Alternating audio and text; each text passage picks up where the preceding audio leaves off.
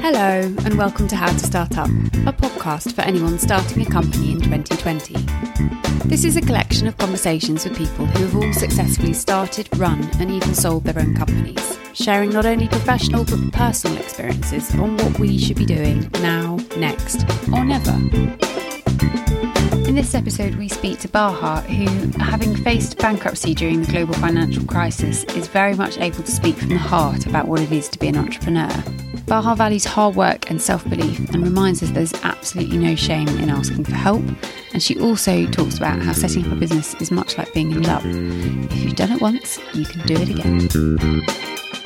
Hi Baha, thank you so much for joining How to Start Up today. I'm so excited to chat to you. It would be wonderful if you could give a little introduction as to who you are, a bit about your background and your company if possible. My name is Baha Redman and I have a business in Australia called Rescue. It's a publishing business, women's lifestyle site. I actually launched it about 15 years ago. It was an adjunct to a cosmetic distribution business that I had, and I was getting so much PR for the brand and I was only in a limited number of stores. So I approached one of the department stores that I had a big business with and I said, how would you feel about me opening an online store for my brands? And he famously said to me, I'm into bricks and mortar, not clicks and mortar. Do your worst. And so strangely, online retail has really boomed. I wonder why. But I actually found myself down the barrel of near bankruptcy during the GFC with my distribution business. I lost $500,000 in foreign exchange over a few days. And then the bank margin called me. And in order to pay back the bank, I actually had to close my business to get money out of it. And by the time I closed my business and paid back the bank, I actually owed $960,000 at the end of those 2 weeks. And the only thing I had left was the URL for my website, rescue.com.au. I had no products to sell on it. And I had a online newsletter that I used to publish bi-monthly called The Rescue Report. And in this newsletter, I used to have beautiful content curated by great editors. And it was about everything except the products that we sold. It was kind of a lifestyle bulletin. And it had a surprisingly high number of subscribers. So I had the database, I had the URL, I had nothing else. So I decided to fashion myself as a publisher and editor. And a friend of mine who's the then editor of InStyle magazine said, all you have to do is think of 3 or 4 avatars of who you're publishing to. And call one, Betty from this suburb, call another one, Susie from another area, and get their profile in your head and just publish to them. The other thing that I did is I did a survey of the database that I had to find out who they really were. And I had an amazing uptake. I had something like 9,000 people reply to it. So I had an incredible amount of data. And one of the things that I found out is the people who'd subscribed to this rescue report, to this newsletter, were AB women, very interested in expert advice. And they loved that we were publishing this newsletter with advice from non-journalists. And so it occurred to me, I was 35 at the time, that I also like expert advice. And when I have a problem or I have a curiosity, I will go to my little black book of experts. And so I decided to reach out to my little black book of experts, which were designers, property gurus, finance experts, naturopaths, interior designers, all the people that are, top their field that I'd accumulated as my little go-to. And I asked them if they would write for Rescue. And so I launched Rescue off the back of this concept, expert advice for a fabulous life. And without being self-conscious about my lack of publishing or editing experience, because of sheer necessity and owing $960,000 to the National Australia Bank, I started a business. And I started publishing and I started selling my database to the same department store who gave me permission to start my online business. I sold the EDM database for their advertising and my business was born. And it was just a case of you putting your best foot forward and going, right, I'm in a crisis. How do I solve this? It was my only foot forward. And what I did is I had to really quickly take an audit of my assets, my attributes as a business person, my assets from a business perspective. What did I have that I could turn into selling? And what I had was an excellent network. What I had was the ability to sell. I could sell ice to Eskimos. That is true. And I had gumption. I still had drive and the ability to turn up and sell myself. The other thing that I realized, Juliet, which was really nice, and I tapped into this resource again recently with what's been going on this year, is that people love to help you. And you forget that people are actually very kind and love the opportunity to shine, love the opportunity to showcase their expertise, their kindness, their philanthropic side. And so the minute I started asking people for help, all these people wanted to help me. And so they became the winds beneath my wings and kind of breathed life back into me when I thought, I was out. How quickly from that moment of there's a global financial crisis, my business is disappearing before my eyes, to the idea that you had?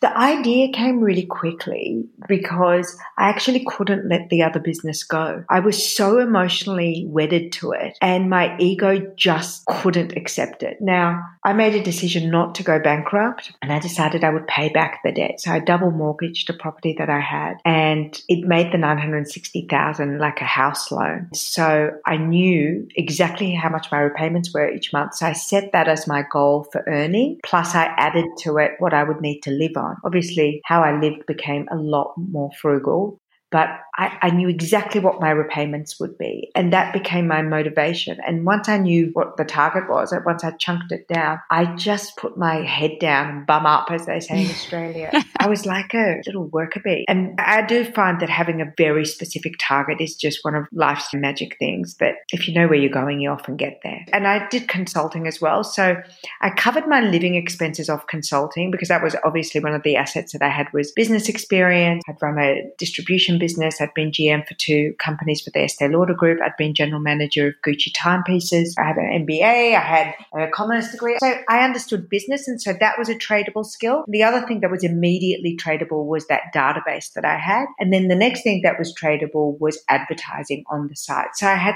3 income streams going. And together I was able to cobble enough to repay the massive loan and also cover my living expenses. And then the more I did it, the more I did it. Yeah, it's absolutely incredible because faced with a bank telling you you need to declare yourself bankrupt and you went, no, I don't, I'm going to find another way. That grit and determination. And obviously today, rescue.com.au is incredibly successful. Congratulations. I've actually had the moments where I was truly one of the most successful independent publishers in Australia. And then I've had moments where I haven't earned a cent. And this year was absolutely dire. I mean, I would say from March to August, it was bleak. I was on my knees, that real feeling of, okay, you're done now. And I nearly sold the business twice this year, but both deals fell through and they were awful. And then something happened in me and I just went, you know what? One more time. And I decided that what I would do is use this time to go back to all the things that I hadn't done and I'd been lazy about. So I just went back to basics. I redesigned the site. I resurveyed the audience. I commissioned some market research. I reskilled. I got my mojo on to do social media differently. And a business is really the soul and the energy of the entrepreneur who's behind it. So if you're flat, if you're disinterested, if you're not invested, the business is uninteresting to others and not productive. So when I re-entered from a spiritual and also physical re-entry into my business, it was almost within a matter of 2 weeks, things started to shift. My energy became contagious. So people again wanted to help me and I put my hand up again and I said, I need help. And as soon as I did that, I was able to get the support that I needed. And then, momentum brings its own momentum and I was off again. It's amazing. Well, I think that the thing that we forget as entrepreneurs is that you did it. So it's kind of like falling in love. If you've been in love before, if you've been married and divorced before, you can either know and bank that good feeling that you've experienced love and romance and excitement. And if you've done it once, you can do it again. And the same with the business. If you've had a business before, if you started it from scratch, if you were able to grow it, if you were able to make it financially viable, it's all you. So you can do it again. It's just a matter of, are you willing to risk getting your heart broken again? Are you willing to risk losing your business again? It's kind of, I use the same analogy. And if you're willing to re-enter the arena, you can pretty much guarantee that you can do it again. I feel like from what I've witnessed in the last 6 months is that anyone challenged will find a way around it. People don't tend to give up. And if you're faced with a problem, as you said, if you put your hand up and ask for help, it's incredible what people will do to give you their advice or support you. What was the most surprising thing you have learned about yourself becoming your own boss?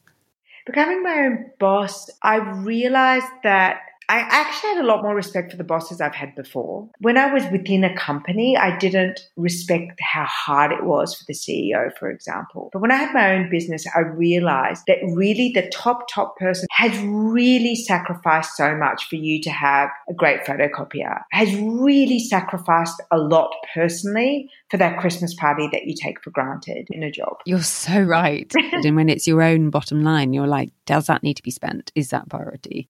You asked the question of how necessary is it, exactly as you said. Do you have any advice for people starting out on how to manage clients or teams or suppliers? I would say documenting things and setting up systems for the business you want to have is really important. Don't nickel and dime the big important services. Do not nickel and dime accounting advice and setting up the structure of your company correctly. Get that advice up front and plan for the future of your business. Do not retrofit that stuff. It's so expensive. You think it's expensive now getting some real advice, some real legal advice, some real accounting advice, but it's just so massively expensive retrofitting that later, or if you want to bring in a partner, or if you get in trouble legally, if you haven't set up correctly for your liability to be, mitigated. Get insurance, get legal advice, get good accounting advice, get a bookkeeper or great accounting software. Those things, you can't figure that stuff out on your own. You shouldn't learn it on the fly. Leave it to the experts. I find it quite exciting when I have a great chat with the accountant because I learn so much. The things that they can help you with, and they can fix problems you didn't even know sit within an accountant. And it's something that you said about insurance. Not many people have talked about that. They've said, get a good accountant, set up a business bank account. But insurance is really important. And each business will need a different type of insurance, but it's absolutely worth looking into from day one. It is worth looking into, and you don't want to be caught short on those things. And, they should be tax deductible, and an insurance broker or your accountant will give you some advice as to, what are the minimum things you should have. And then the other thing that I would look to is there are so many new apps and software things that make life easy, even like Canva. Oh, Canva. What you used to have to buy as templates, it's all free. It's all there. Start professionally. Do your things nicely and file things away correctly. Start all of those little processes correctly from the beginning, because it actually stands you in really good stead as you scale up. My brother's advice was sort all my passwords out. And now I've got a system that takes 0 seconds to log into anything. I swear it saved me hours. And that low-level panic that you have every time you go to log into something.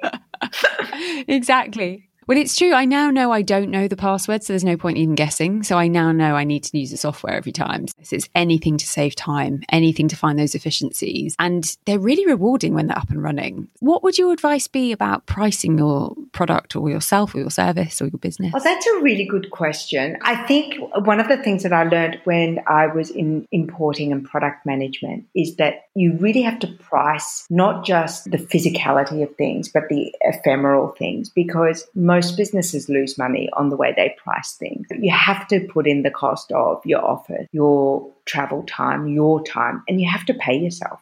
If you were not paying yourself in a business and you haven't costed that into the structure of the business, you're going to find yourself in trouble. And in pitching for new business, do you have advice about how people might approach this if they're new to this? I would say this is the one thing that I find. When people pitch me for rescue, I would say 99% of PRs that pitch me have really not looked at even the site before they've gone on. Sometimes they've never looked at the site. And I find that it's so lazy. And if they pitch me correctly, 8 times out of 10, we'll work with them. So your chances of pitching correctly by doing just a teensy bit of research, which is so easy. It might be looking up that person on Instagram. It might be going onto their website. It might be looking at who their competitors are. Just honestly, 15 minutes of research before you pitch will transform your luck. The PR analogy for that is fantastic, actually, because you should never pitch to a journalist if you can see they're on holiday on Instagram. Wait until they're back and give them a couple of days to catch up. Always send the email at the beginning of the day and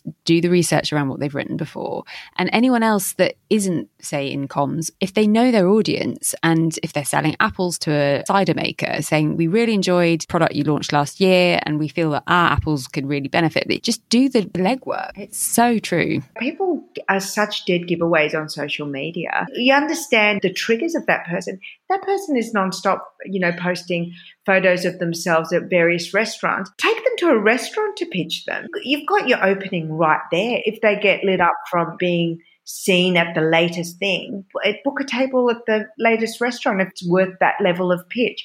People share so much about their deepest, darkest aspirations and likes on social. You can build a profile of a person pretty quickly. So make it personal. Yeah. That's really interesting. And for you, how important is trust when you're self-employed? Trust is fundamental to any relationship. And trust is the thing that, you take most for granted, and trust is the thing that you can be burnt by or rewarded most by. If there's an opportunity to test and learn before you deep dive, test and learn, and maybe offer up something to your client and say, look, I understand that, I'm a new business and you may not necessarily know that you can trust me with your whole budget. Would you be open to a test and learn budget where I can show you that we're a great brand and a great partnership that you can trust? You can open up the trust conversation.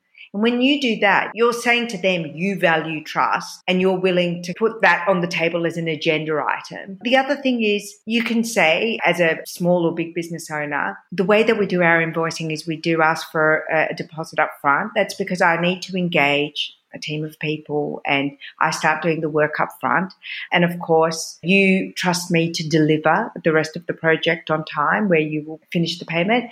And it creates, trust with me and you to make sure that I get to work straight away. There are things that you can build in that mitigate the risk, because when you're working out of that fear of risk, you actually don't put your best foot forward. It's true. And when you've got that really great client relationship bedded in and that trust is being built, it's joyous. And had you had your time again? Is there anything you'd go back and not do again? I probably wouldn't fritter my energy away as much as I have. I would probably take on less projects at the same time. And I think that distraction and wanting to be all things to everyone is a waste of resources. One of the things that you do have to be careful of with social media, I would say, is getting not jealous, but distracted with what your competition is doing. I think you really need to stick to your knitting and just know that there's a place in the sun for everyone. And if you just buckle down and do what you're really good at, you will find your audience. I love it. Did you say stick to your knitting? Yeah.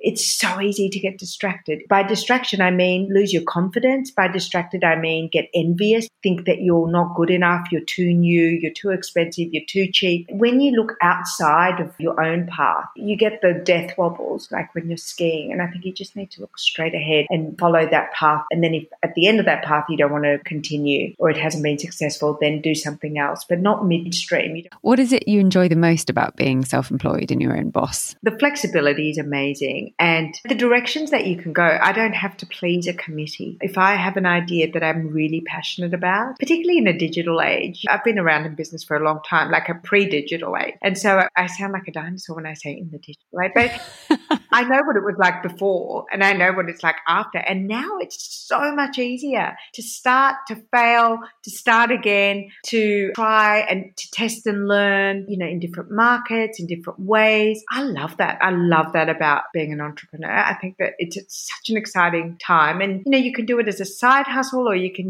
really ramp up. You can get funding. There's just so many ways to express yourself as a business person. And what is it you enjoy the least about being self-employed? I think it's lonely. Really? Yes, I do. I think not having colleagues is difficult. Yeah, you're right. And I think that's where joining networking groups is worthwhile. Even industry bodies, as naff as it might sound, it does give you a cohort to connect with. And I think that that's important because the longer you go, the more you realize that you are missing that element. And as your business scales up, it might be that you get a board together. Being self-employed and setting up a company, you can spend a lot of time on your own and not have anyone interjecting with advice and guidance. Or even arguing with you or telling you no. Because if you think about it, it is good to be challenged because your idea is not always the best idea and it hasn't been fully developed. So it is nice to have a network. Is there any golden nugget of advice that you'd want to impart to anyone starting a company this year? I mean, you've shared a lot. I would say that this is counterintuitive, but I will say this. I would give anyone the permission to close their business whenever they want to. There is no shame in pulling up stumps and saying, I don't want to do this anymore. This doesn't work anymore. this isn't me anymore. This isn't what I signed up for. I think one of the things that no one ever gives us permission to do as entrepreneurs or people who start businesses is to close the business. And you're absolutely within your right to close it whenever you please. Being self-employed is incredibly stressful at times. And if that's not what you want in your life, you're allowed not to do that. And you're allowed to do it at any stage of the game. I know a couple of entrepreneurs in Australia that actually quit at the height of their success for various reasons. And it seemed really counterintuitive and shocking, but it actually makes perfect sense. Whenever you're done, because the business is really an extension of you, if you don't want to do it anymore, permission to stop. That's genius. Thank you, Baha, so much for your time today. It's been wonderful to chat to you. And I've loved being on your podcast. Thank you so much for having me. I really enjoyed speaking to Baha, as I have so much admiration for her, given she has persevered against all the odds. She really has owned her self-belief, especially through the toughest times. I thought her point about knowing that she's built her business once meant that she knows that she can do it again was really powerful. If you'd like to contact Baha and hear more about rescue.com.au, you'll find all of her details in the show notes, as well as a recap of the advice she has shared. Thank you for listening to How to Start Up, hosted by me, Juliet Fallowfield, founder of PR consultancy for startups Fallowfield and Mason. I hope these conversations offer you some confidence, encouragement and reassurance that you're on the right track. I would be delighted if you'd rate, review and share this podcast with anyone else who might be starting a company in 2020.